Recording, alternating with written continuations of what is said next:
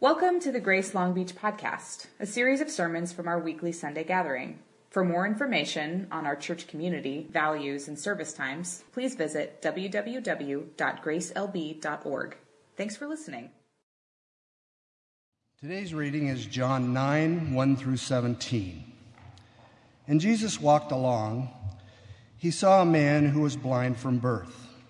Jesus' disciples asked, "Rabbi, who sinned so that he was born blind, this man or his parents?" Jesus answered, "Neither he nor his parents. This happened so that God's mighty works might be displayed in him. While it's daytime, we must do the works of him who sent me. Night is coming when no one can work. While I am in the world, I am the light of the world." After he said this, he spit on the ground and made mud with the saliva and smeared the mud on the man's eyes. Jesus said to him, "Go wash in the pool of Siloam." This word means sent. So the man went away and washed, and when he returned, he could see. The man's neighbors and those who used to see him when he was a beggar said, "Isn't this the man who used to sit and beg?" Some said, "It is." And others said, "No, it's someone who looks like him." But the man said, "Yes, it's me." So they asked him, "How are you now able to see?"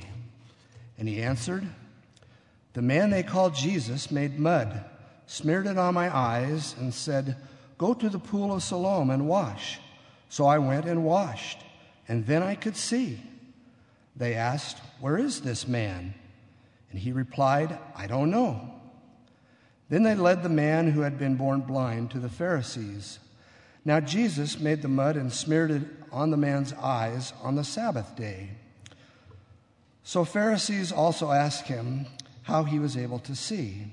And the man told them, "He put mud on my eyes. I washed, and now I see." Some Pharisees said, "This man isn't from God because he breaks the Sabbath law." Others said, "How can a sinner do miraculous signs like these?" So they were divided. Some of the Pharisees questioned the man who had been born blind again. "What do you have to say about him, since he healed your eyes?" And he replied, "He is a prophet." This is the word of the Lord. Thanks be to God. Kids, you're going to stay with us today, and I'll have everybody take a seat as Daniel comes to bring us God's word. Thank you, Rick, for that reading. It's that man's birthday today, and it's also Mike's birthday, who's leading worship. And you, happy birthday. And others of you who have birthdays today, happy birthday. Way to go. So we're in a series called 7 Psalms, 7 Signs, and every week we're alternating between a psalm, in which we're looking at how might a psalm show us how to interact or how we might interact with God. And we're looking at a sign on the other weeks from John, which really, I think, describes how God interacts with us, with the world. And this morning, we're going to be looking at John chapter 9. Before that, though, I'd like to pray, asking that God would speak. I think many of us come in here and we hope that something might happen. I don't know what that something might be for you. Maybe it's simply the something is that you are able to encounter God afresh. Maybe it's just simply a time to be able to kind of relax and just sit. Maybe this is the only time that you allow yourself to just kind of sit and rest. I don't know where you are, but I know that God is present, and I know that God wants to speak to you and wants to speak to us together. So let's pray that he would, and that we would hear him. God, I ask that we would hear your voice to us. I thank you for the picture of the children this morning, that we are to be like them, that we are like them, and that you want to receive us as children. Help us to be people who are willing to be received by you. Speak to us, help us to see in a new way. And it's in Jesus' name we pray. Amen. So I know there are kids here, and I was thinking about this text in John 9, and the thing that came to mind was Toy Story. Now, this is a favorite film in the Long household. We love this film. But the reason why it came to mind is because I think, so it deals with two primary characters, right? You have Woody and you have Buzz. And a lot of the story and what makes it move forward is the character's inability to kind of understand or see or accept reality. So you have Buzz, right? This Ash the space guy who thinks that he is actually the only space man, right? That there is no other toy. Well, he doesn't even know he's a toy. There's no other thing like him. So he is here to protect the world from evil Emperor Zurg. There you go. Call and response. So there's more where that came from. So Buzz thinks that he's the only one of his kind, right? Which drives Woody nuts. But also Woody is a little jealous because Andy is really taking notice more of Buzz and not of him, and he's playing more. And so there's this kind of jealousy going on. Well, as you know, of course, as the story goes on, Woody pushes Buzz out the window, and then all of a sudden his friends kind of get angry at Woody, and then Woody goes to find Buzz. And then there's this one moment. There's this one moment where they're left at a gas station. You know where I'm going with this. And they're left at a gas station, right? And Buzz is saying, "What are you doing? You're stopping me from my mission." And of course, like on the far edge of the galaxy, there's evil Emperor Zurg who is going to be annihilating the planet. And then what does Woody say? "You are a toy," right? He just yells it at him. You are an action figure. You are a child's plaything, right? I mean, he just keeps going. He is trying to show Buzz the actual reality of what is going on, and Buzz can't see it. And because of what he believes about himself and about the world, he is actually unable to see anything else. Now, if you think about Woody, though, here is a character who is also unable to see and to recognize that perhaps his jealousy, his inability to kind of see and hold on to the possibility that Andy can like more than one toy, actually causes him to completely neglect friends and relationships. And then you have these characters who over time come to realize and to see life as it really is. Buzz has to confront the fact that he is a toy. And Woody has to come to terms with the fact that Andy might like other toys just as much as him, and that's okay. So why am I talking about Toy Story at all? Because I think, as we go into this text, what we have are characters who are unable to see, either literally or figuratively, and as the text progresses, some will gain more sight, and their reality or version or understanding of the world will become more clear. But then others who are unable to accept the truth, Jesus, will actually become more blind, and as a result can never actually see who is standing right in front of them. So we're going to go into John chapter 9. If you have, well, you do have a blue Bible, you can pull it out, and you can turn to page 895. And we're going to walk through the text. So as we come upon this chapter, in chapter 9, you probably didn't read chapter 8, but if you were, you'd see that all throughout, even with what we've been talking about in the signs, there's this increasing tension between Jesus and the Pharisees. Jesus is doing these miraculous works. People are kind of forced to respond. And the Pharisees don't get Jesus, in fact, don't really like Jesus because he keeps kind of breaking the Sabbath or these Jewish laws that they've been following, and they see him as a threat. Well, that only continues to increase, where you see at the end of chapter 8, he is almost, in fact, stoned. But then it goes into chapter 9, and you see Jesus and his disciples come across this man who was born blind. And this kind of raises a question or a discussion between the disciples and Jesus. The disciples say, Jesus, who sinned, this man or his parents, that he would be born blind? Which assumes this kind of thought, which isn't crazy. There was this Jewish thought that somehow like disability or not being able to see was connected to a person's faults or the faults of their parents. Well, Jesus sort of dismisses the question. He's not really interested in cause and effect. Rather, he gives the answer, well, actually, this man's blindness is going to be an occasion for God's glory to be shown. Okay, so then what does he do next? Being Jesus, he does something super weird. He spits on the ground enough so that he can actually make mud, right? I mean, kids, imagine this. So a man is spitting on the ground to make mud, and he puts it on the eyes of this blind man. That's weird, right? I mean, that seems a little strange. But then he says to the blind man, now go and wash in the pool of Siloam, which means sent. So this pool was actually excavated not too long ago, and upon its excavation, it was kind of revealed that this was like a mikvah, which is like a pool for cleansing before going into the temple. So why is that important? Because perhaps what Jesus wanted the man to do was to go wash, but then it was a very public place. And as we see, of course, that publicity of this man would kind of get him into some conversations.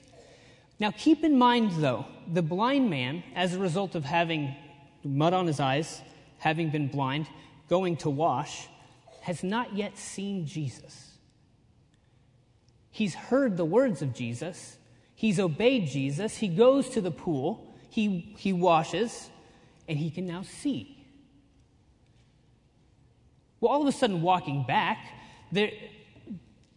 there's like an interrogation that's going to begin, or at least confusion at first, between neighbors. Now, let's look at this. If you want to look down to verses 8 through 12. So the neighbors and those who'd seen him before as a beggar were saying, well, isn't this the man who used to sit and beg? And some says it is he. Others said no, but he's like him. And he kept saying, I'm the man. So here you have this man, you have the neighbors, wait, is that the guy who was blind? I think it is. I don't think it is, but it looks like him. And the guy's like, no, it's me. I am the guy. I can see. So then they say, well, how are your eyes opened? In verse 10. And he answers, and he begins to tell a story for the first time in this whole text from verses 1 through 41. He says, the man called Jesus made mud and anointed my eyes and said to me, go to Siloam and wash. So I went and washed and received my sight. And they said to him, where is he? Where's Jesus? And he said, I don't know. So Jesus at this point is going to be curiously absent for about 26 verses. So Jesus does this thing where he heals this man born blind, and then all of a sudden exits the scene. And now the people who are left, you have the neighbors, you have the blind man, you're going to have the Pharisees, are kind of left to figure out what has gone on. I mean, do you ever feel like that is us? That God has done a work in our lives through Jesus, and all of a sudden we are here attempting to describe, make sense of, testify to what has actually gone on. I mean, so this man is kind of put in a position that we ourselves might be able to understand. So then the neighbors in verse 13, they bring him to the Pharisees. In verse 14, now it was a Sabbath day when Jesus made the mud and opened his eyes. So making mud, according to Sabbath law, spitting in the ground and then making mud, you couldn't do that on the Sabbath. That would be considered work. So verse 15, the Pharisees again asked the blind man how he received his sight. And so again, he tells his story for the second time. He says, he put mud on my eyes and I washed and now I see. It's such a simple story, yet it creates so much confusion. Well, some of the Pharisees said, this man isn't from God, nor does for he doesn't keep the Sabbath. But others said, how can a man who's a sinner do such signs? And then there was division among them. I mean, such a great retort, right? wait, this guy can't, he's a sinner, he can't do it. Well, then how is it possible that he actually did do it? And then there was division. And so they said to the blind man, verse 17, what do you say about him? Who is he? And the man says, he is a prophet. So at first, the man doesn't know where Jesus went, right? The neighbors asked him. At this point, he begins to tell a story, and maybe he's a little bit closer to the truth of who Jesus might be. He is something like a prophet. So there's this increasing sense of sight or understanding that the blind man is undergoing in terms of who Jesus is. And perhaps on the flip side, an increasing sense of blindness on the part of the Pharisees as the text continues. Well, of course, in verse 18, the Jews didn't believe what this man was saying. And so they called the parents of the man. So they call the parents come and they say, well, is this your son? And they say, we can tell you that's our son. They say, well, how can he see? And then the parents basically throw their son under the bus and say, well, he's of age, ask him. The parents are like, I do not want any of this situation. Because they know if they say the wrong thing, they might be thrown in prison, they might be cast out. They don't want to say anything. They actually leave it up to the blind man to tell the story once again. And you will see if you turn the page to page 896. Verse 24. So for the second time, they, being the Pharisees, called the man who'd been blind and said to him, give glory to God. We know that this man is a sinner. And he answered, whether he's a sinner, I do not know. One thing I do know, that though I was blind, now I see. I mean, this is like a testimony of all testimonies, so simple but so true. Here's the reality of my life before my encounter with Christ, and here is what I know to be true now. I was blind, but now I see. That is all I know. And isn't that the case for some of us who have encountered Christ, where people want you or want us to describe what has gone on? And we can try and we can try and we can try, but sometimes all there is to say is, here's what I know. Before Christ, I was this way. And now after Christ, I'm this way. I was blind, but now I see. That's truly how simple it is in terms of the testimony. Not simple in terms of the way it came about or even the confusion or the craziness that it's caused, but it's simple in the simple fact of that's all the blind man could ever say. I was blind, but now I see. So then the story continues.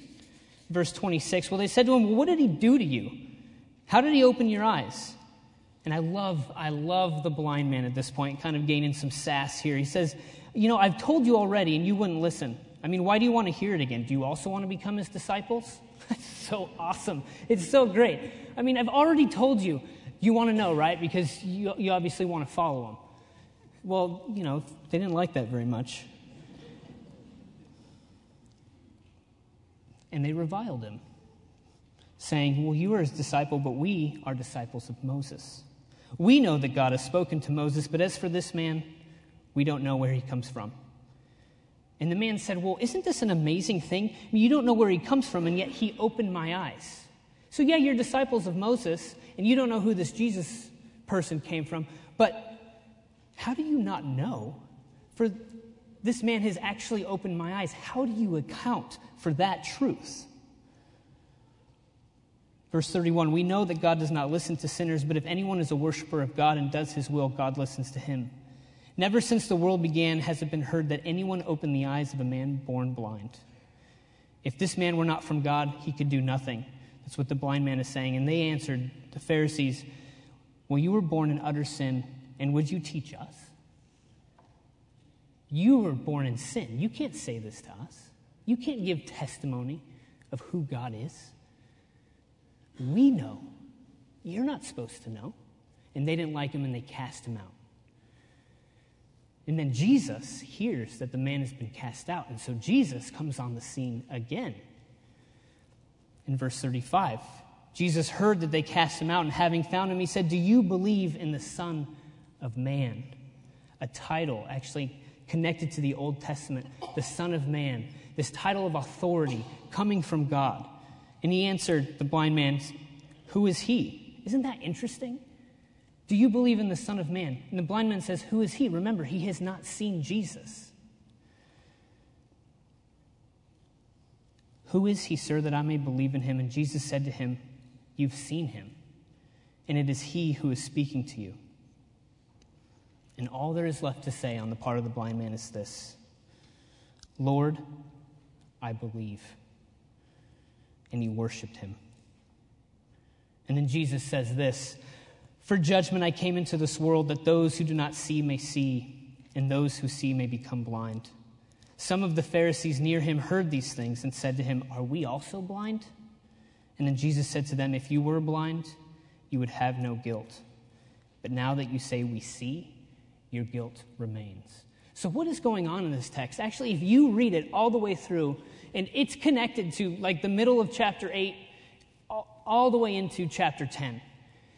But this chapter, like the way that it is written, is so beautiful. You have these three major movements.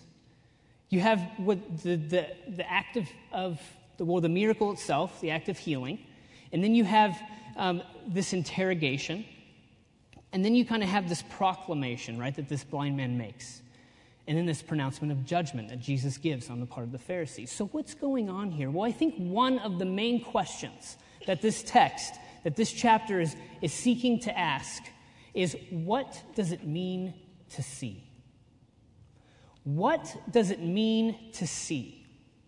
That is the question, right? Jesus says at the beginning of this text, "I am the light," which connects to the beginning of John chapter 1, that God, in the person of Jesus, came to shine light onto the world.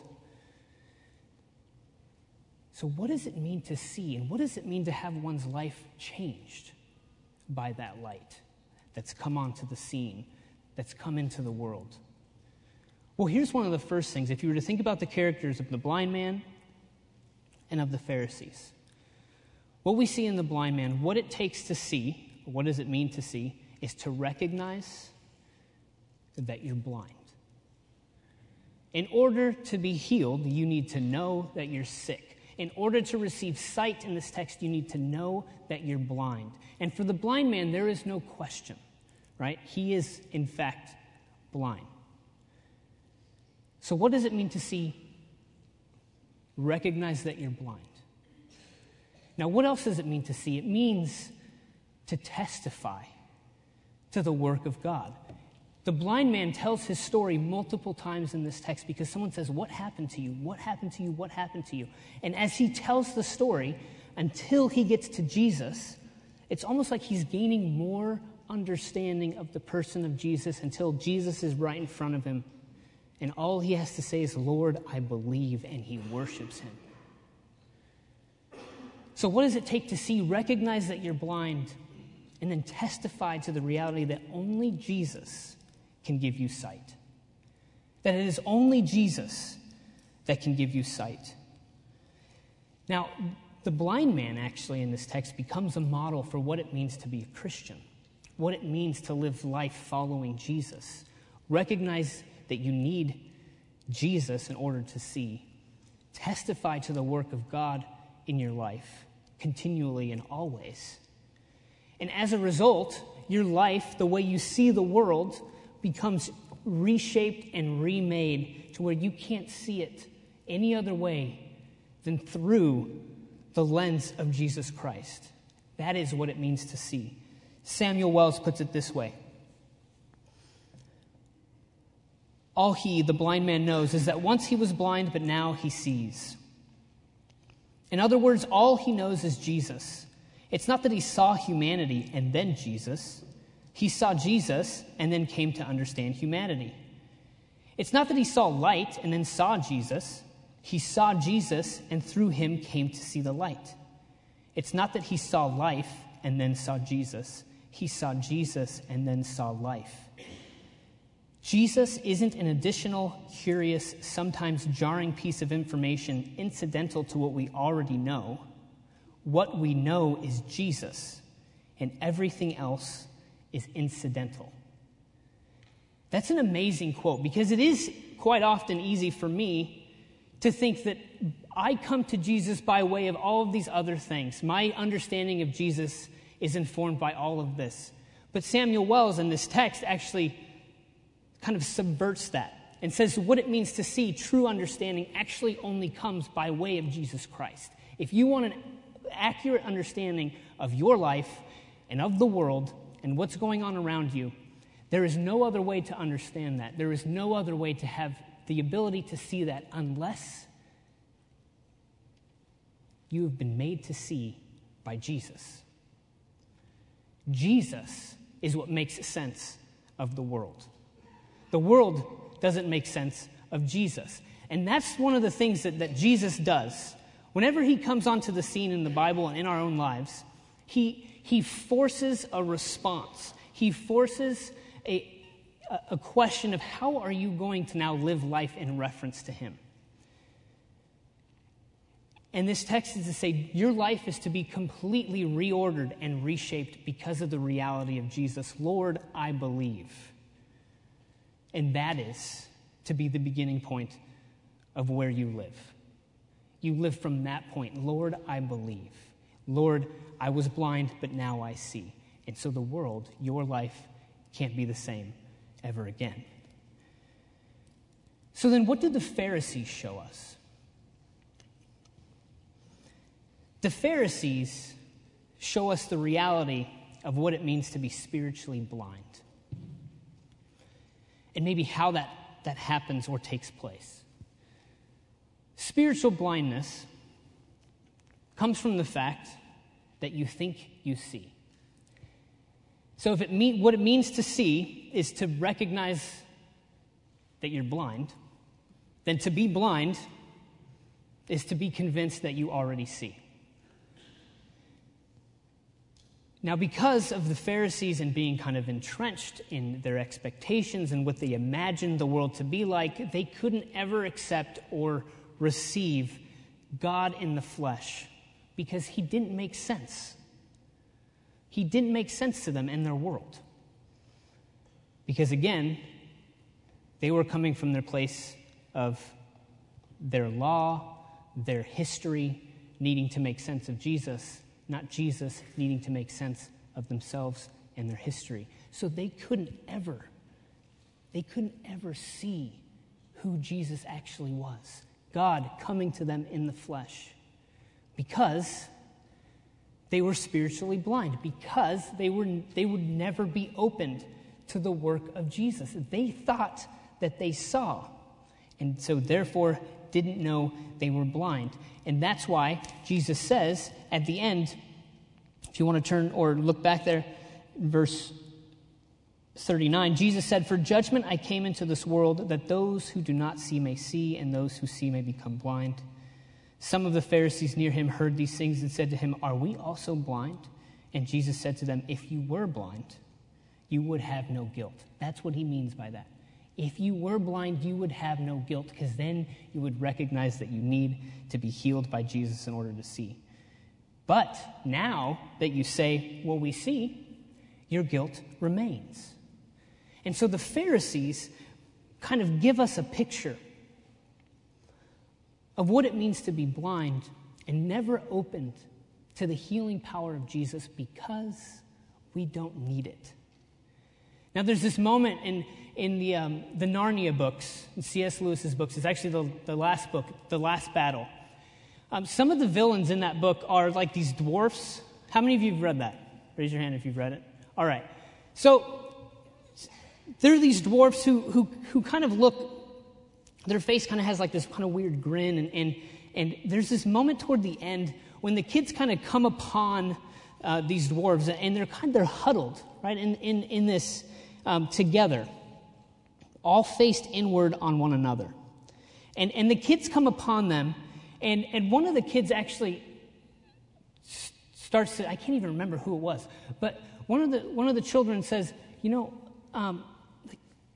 what are you doing? And they kind of give like it's kind of a snide remark, and she's trying to help them like recognize, come out of themselves, and And she says, do you smell this flower, right? And so she brings this flower and she holds it up to one of the dwarves, and they say, well, that's an awful smell. Don't ever do that again. And then they begin to talk about how it's so dark in there where they are. It's so dark. And then she says to him, are you blind? She says to one of the dwarfs. And then the dwarf responds with this, no, we're here in the dark where no one can see. And then she tries to describe, but you're not in the dark.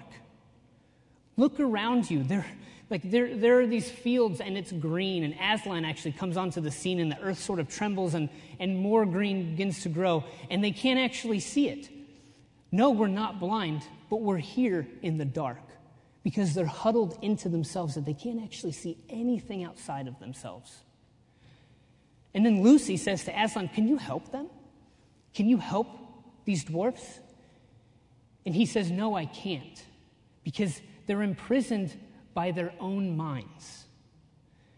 They're so afraid of being taken in that they can never be taken out. And I think that's such an amazing picture of maybe what's going on with the Pharisees in this text and what can go on with us. That we're so afraid, we're so huddled into our own sense of security, whatever that might be, right?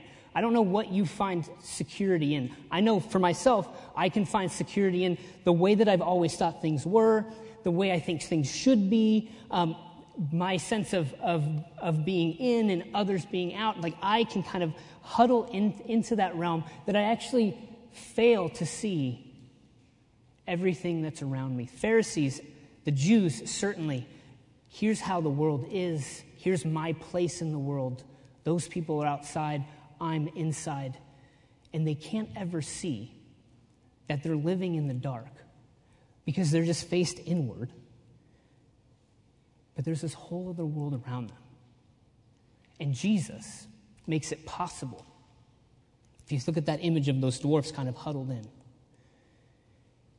to be released from that and to regain a sense of the world as it is and the beauty and the wonder and the people around them. And I wonder if we as a church, if we as a people, that's a word for us that perhaps we are people stuck in the prison of our minds. We are people who are stuck in the blindness of ourselves. And therefore we might miss the work of God in Jesus among us.